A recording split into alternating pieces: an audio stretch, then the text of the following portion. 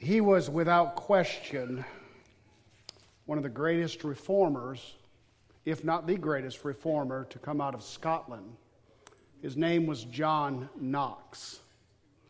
He lived in the 16th century, born in the early 1500s, and from first glance, he had quite a beard. Some of you guys who are working on beards need to take that and look at that and work on that deal.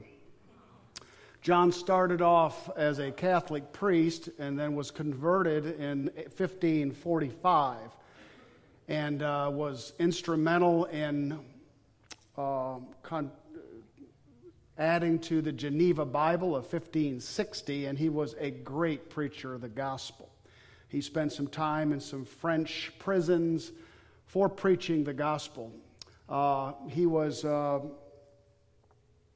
actually noted on his deathbed when he called his wife to him and asked her to read in his dying moments John chapter 17, calling it one of the anchors of his soul, his first anchor. John chapter 17 is commonly known as the high priestly prayer of Jesus Christ, and it is a marvel that we have this chapter in the Bible.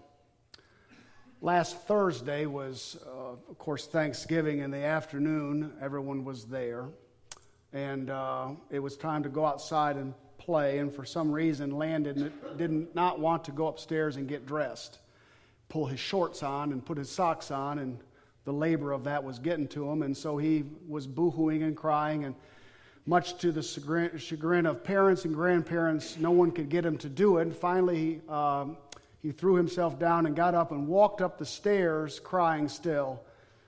And Benny followed him, his cousin. And Benny said to him, 4-year-old Benny said, and this is what we heard from the staircase, 5 words that changed everything. We heard Benny say to his cousin, "Don't cry, I'll help you." And the crying stopped, and the cousins took each other's hands, and up the stairs they went. In a few minutes, he was down and dressed, and they were outside playing. John chapter 17 is God's "don't cry, I'll help you." It's as simple as that. And with this prayer that Jesus lifts his eyes toward heaven, he takes the Christian life out of the realm of the Christian and launches it into the heavens. John chapter 17, verse 1. The Bible says this: "When Jesus had spoken these words, he lifted up his eyes to heaven." Notice when he had spoken these words, these were the last words that Jesus Christ would ever speak to his disciples. After this prayer, he would go out into the Garden of Gethsemane, and he would then face the arrest and the crucifixion, the death, the burial, and all that's involved in the paying for our sins. He was done talking to his disciples. And I take it to mean in the midst of a spontaneous moment, notice he didn't bow his head, he lifted his head. Notice he didn't close his eyes, he opened his eyes. He spoke this prayer in the presence of his disciples. And his prayer for them is his prayer for us. Notice verse 1. He lifted his eyes to heaven and said, "Father, the hour is come." This was to be the greatest hour in all the creation, in all mankind. There has never been an hour like this. It is an hour that is overlooked by humanity. It is an hour this world has rejected. But for we who know him as Savior and Lord, this hour is our hour. Because this hour changes everything. He said, notice, he knew what he was going through to the cross. Many times things happen to us that are disparaging and terrifying and awful. We didn't see it coming. Jesus saw this coming. He saw the cross. He knew the pain. He knew the rejection from his Father. He knew the payment of sin. And yet notice he begins his prayer, not God. He begins his prayer as a father. Father. He says, the hour is come. Glorify your Son, that the Son may glorify you. Don't let verse 2 slow you down.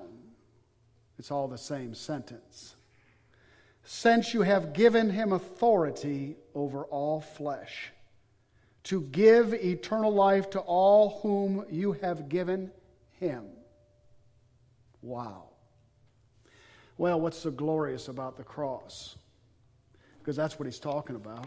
He's praying to the Father, glorify your Son, that your Son may glorify you. What could possibly be glorious about the place that he was going?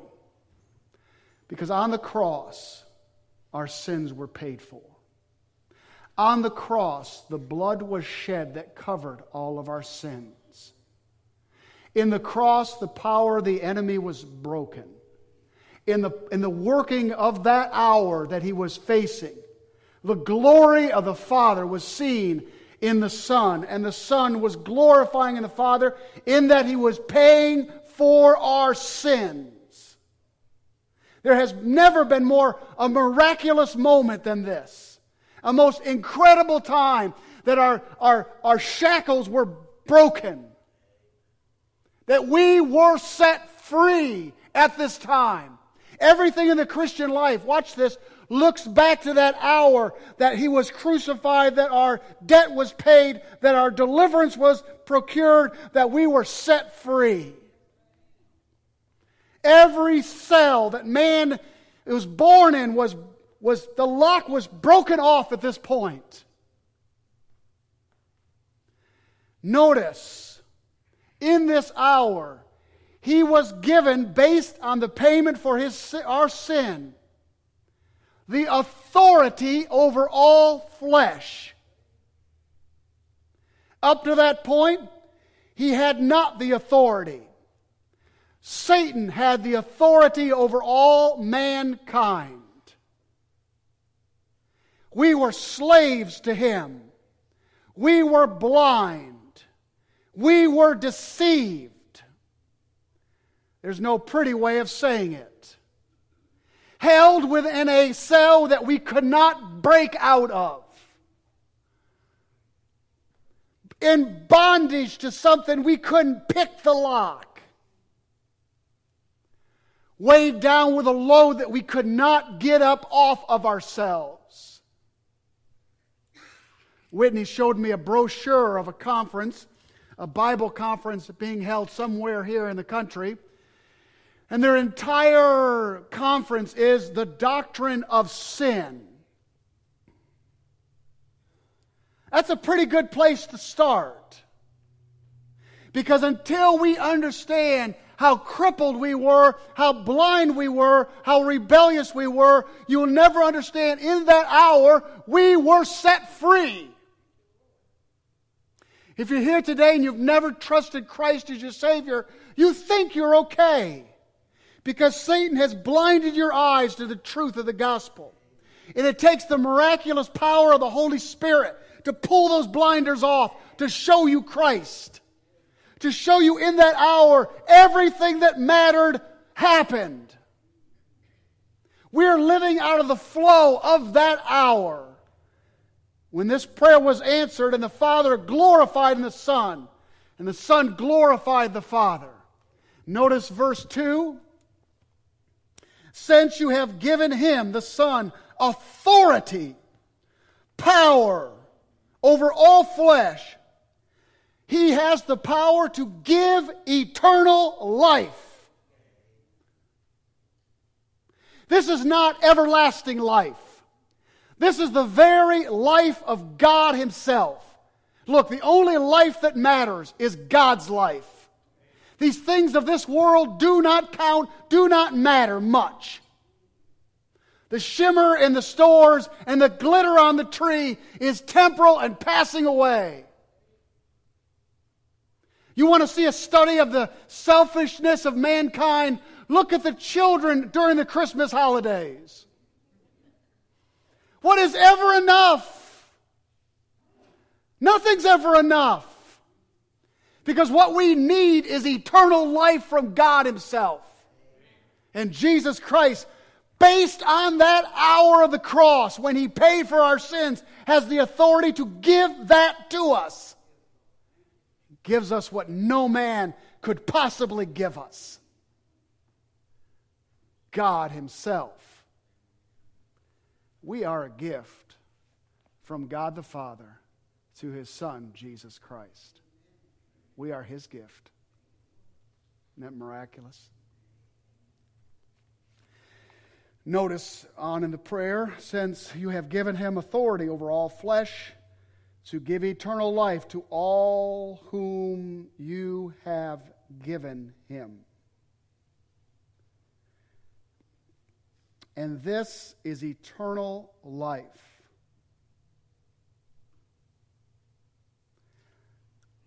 That they may know, notice, not that they may do anything.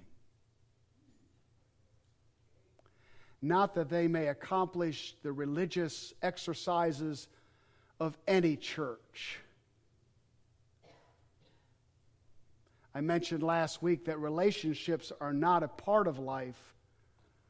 They are the very stuff life is made out of. When you gather with family this time of year, it is not about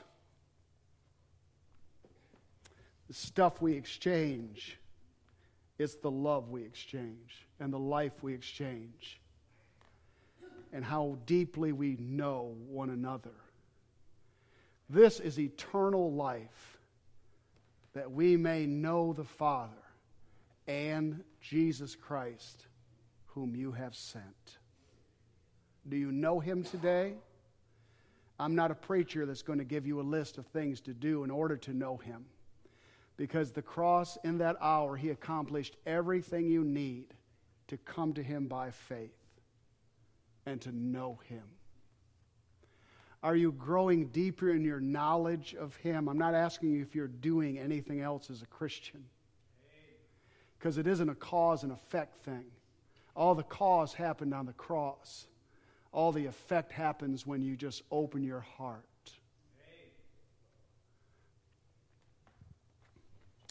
Notice as we read on, that they may know you, the only true God, and Jesus Christ, whom you have sent. Then He says a most astounding thing. He says, I have glorified you on earth. The reason He was qualified for that hour to die for us is that He lived a perfect life. He never sinned. He was the spotless Lamb of God. He accomplished as a man what Adam could never accomplish because he fell to sin. He came and conquered. He came to live the perfect life. Never an unrighteous thought, never an unrighteous deed. He always did the will of God on this earth. Notice, I have glorified you on earth, having accomplished the work that you gave me to do.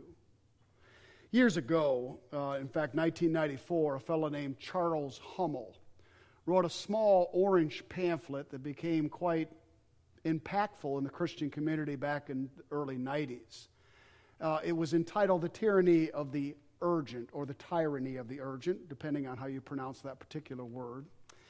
Hummel's point was based solely upon this verse, that Jesus said at the end that I have accomplished everything that you gave me to do. Hummel writes this, have you ever wished for a 30-hour day? Surely extra time will relieve the tremendous pressure under which we live. Our lives leave a trail of unfinished tasks, unanswered letters, unvisited friends, unread books haunt quiet moments when we stop to evaluate what we have accomplished. We desperately need relief, Hummel writes. And then he gives a fascinating example of Jesus. And this had quite a bit of impact on me when I read it back in the early 90s. Jesus, this is the example of Jesus Hummel writes about. On the night before he died, Jesus made an astonishing claim. In his great prayer of John chapter 17, he said to the Father, I have brought you glory on earth by completing the work that you gave me to do.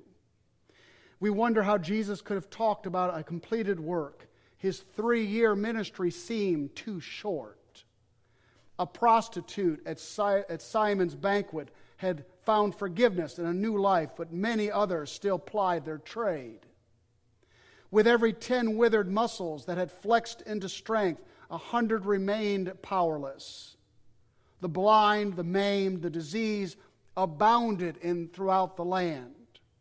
Yet on that last night, with many urgent human needs unmet and useful tasks undone, the Lord had peace and was able to say to the Father, all that you gave me to accomplish, I have done. Charles Hummel's point is this. In all the things that we do throughout all of our lives, are we doing the will of God every day? There can be 1,000 things left undone if we know that it was never God's will for us to do those things. His point was to start every day looking up to the Father and say, have your way in this day. Do your pleasure. And then go throughout your day and get whatever you can get accomplished and done, and therein is the will of God. And when you die and all those things are left undone, they were never meant to happen in the first place. Jesus accomplished the will of God in the land in the time that he lived. Anyway, fascinating point by Hummel I wanted to bring in there. Look at verse 4. I have glorified you on earth, having accomplished the work that you gave me to do. I just paused to say, stop trying to do everything and just do what you think and believe is the will of God. And let days fall out like they may. You know, some days I think the Lord doesn't want you to accomplish a thing. I almost said a stinking thing, but that's just not good grammar in front of people. You ever get the feeling during the day the Lord just doesn't want you to accomplish anything because nothing works out? In those days I sit back and go, you know, Lord, maybe you just want me to know you today and love you, and you just want me to just have a little chat with you.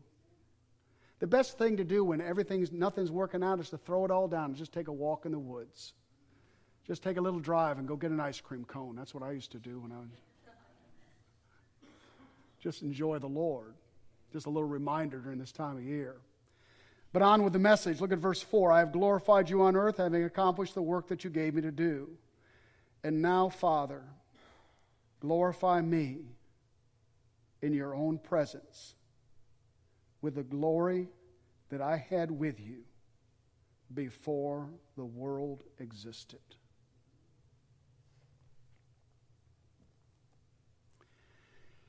When you come to a prayer like this, any preacher is being honest with you to tell you that this is overwhelming what he said, and much of this is hard to understand, isn't it? But here he is, asking his Father to glorify him with the same glory that he had before the incarnation. All this glory was wrapped up in what he would do on that cross for you and I. How he would have the right and authority to grant us eternal life, the power. It's one thing to desire to give something to someone. It's another thing to have the power to do it. Jesus Christ, because of that hour that the Father glorified the Son,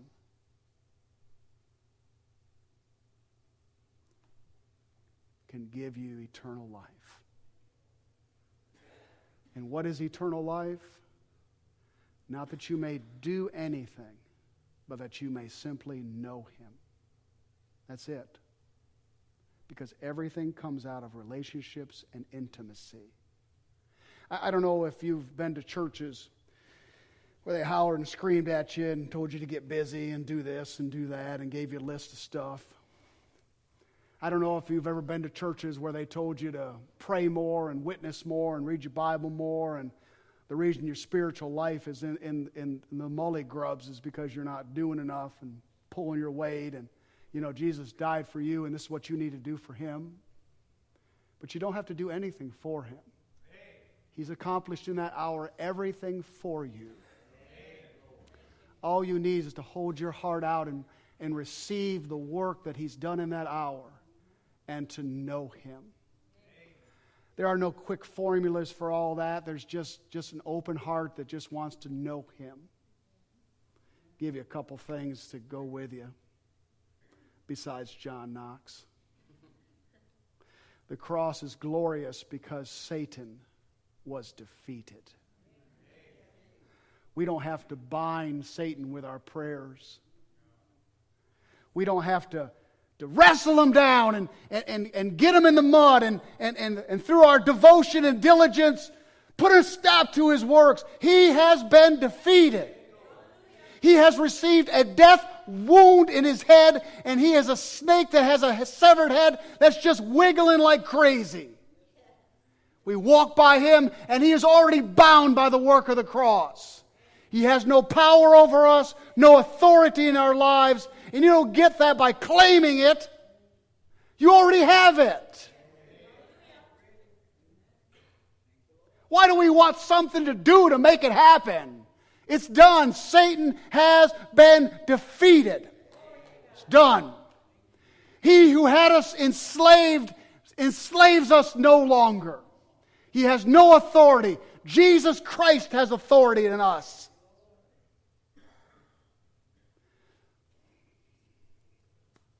Oh, by the way, I know Satan's supposed to be capitalized. I just couldn't bring myself to do it. Yeah, that's on purpose. The cross is glorious because the reality of sin was dealt with. Now I say this because of that, because of this. No one, anywhere, other than the gospel of Jesus Christ, faces the reality of sin within us. Nowhere. Education tries to educate a person beyond sin. Tries to make them cultured and refined. Athletics says, discipline the body. Get your body all tight and muscular and get control of your life. You'll get control of everything else. No, you won't. We try to culture our lives and develop ourselves and read books of either philosophy or books of higher learning or try to, just do all this stuff. Nothing deals with the sin down deep. Nothing. Some of the most educated people in all the world were the most immoral behind closed doors. There is no answer to the human condition other than the glorious cross of Jesus Christ that deals directly with the reality of sin within our hearts. You can try to shave all kind of frosting over that cake. It's still rotten in the middle. Sometimes folks say to me, "Preacher, how do you know that?" Because I know my own heart. And if you just looked in the mirror long enough, you'll see a selfish, self-centered rascal that needs everything to go their way apart from the cross of Jesus Christ. It is the only entity that deals with the reality of a sinful nature within us. It is not our environment. It is not the people that you surround yourself with. If you just can get some new people around you, you'd just be a better person. No, you wouldn't. You'd mess up the new people that are all around you. It's the only entity. That's why it's glorious. And thirdly, the cross is glorious because the cross made me His. I'm His. Do you know Him today?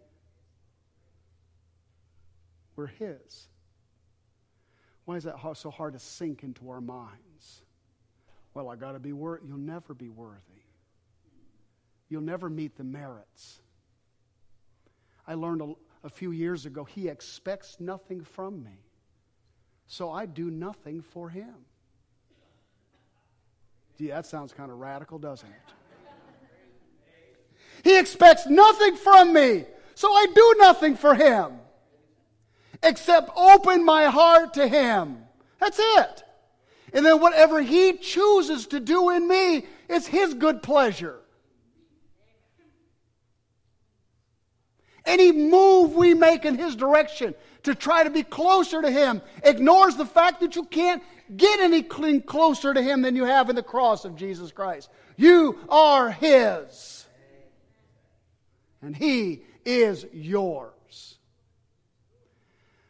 John 17 can be boiled up with that 5-word statement that I give you again. Don't cry. I'll help you.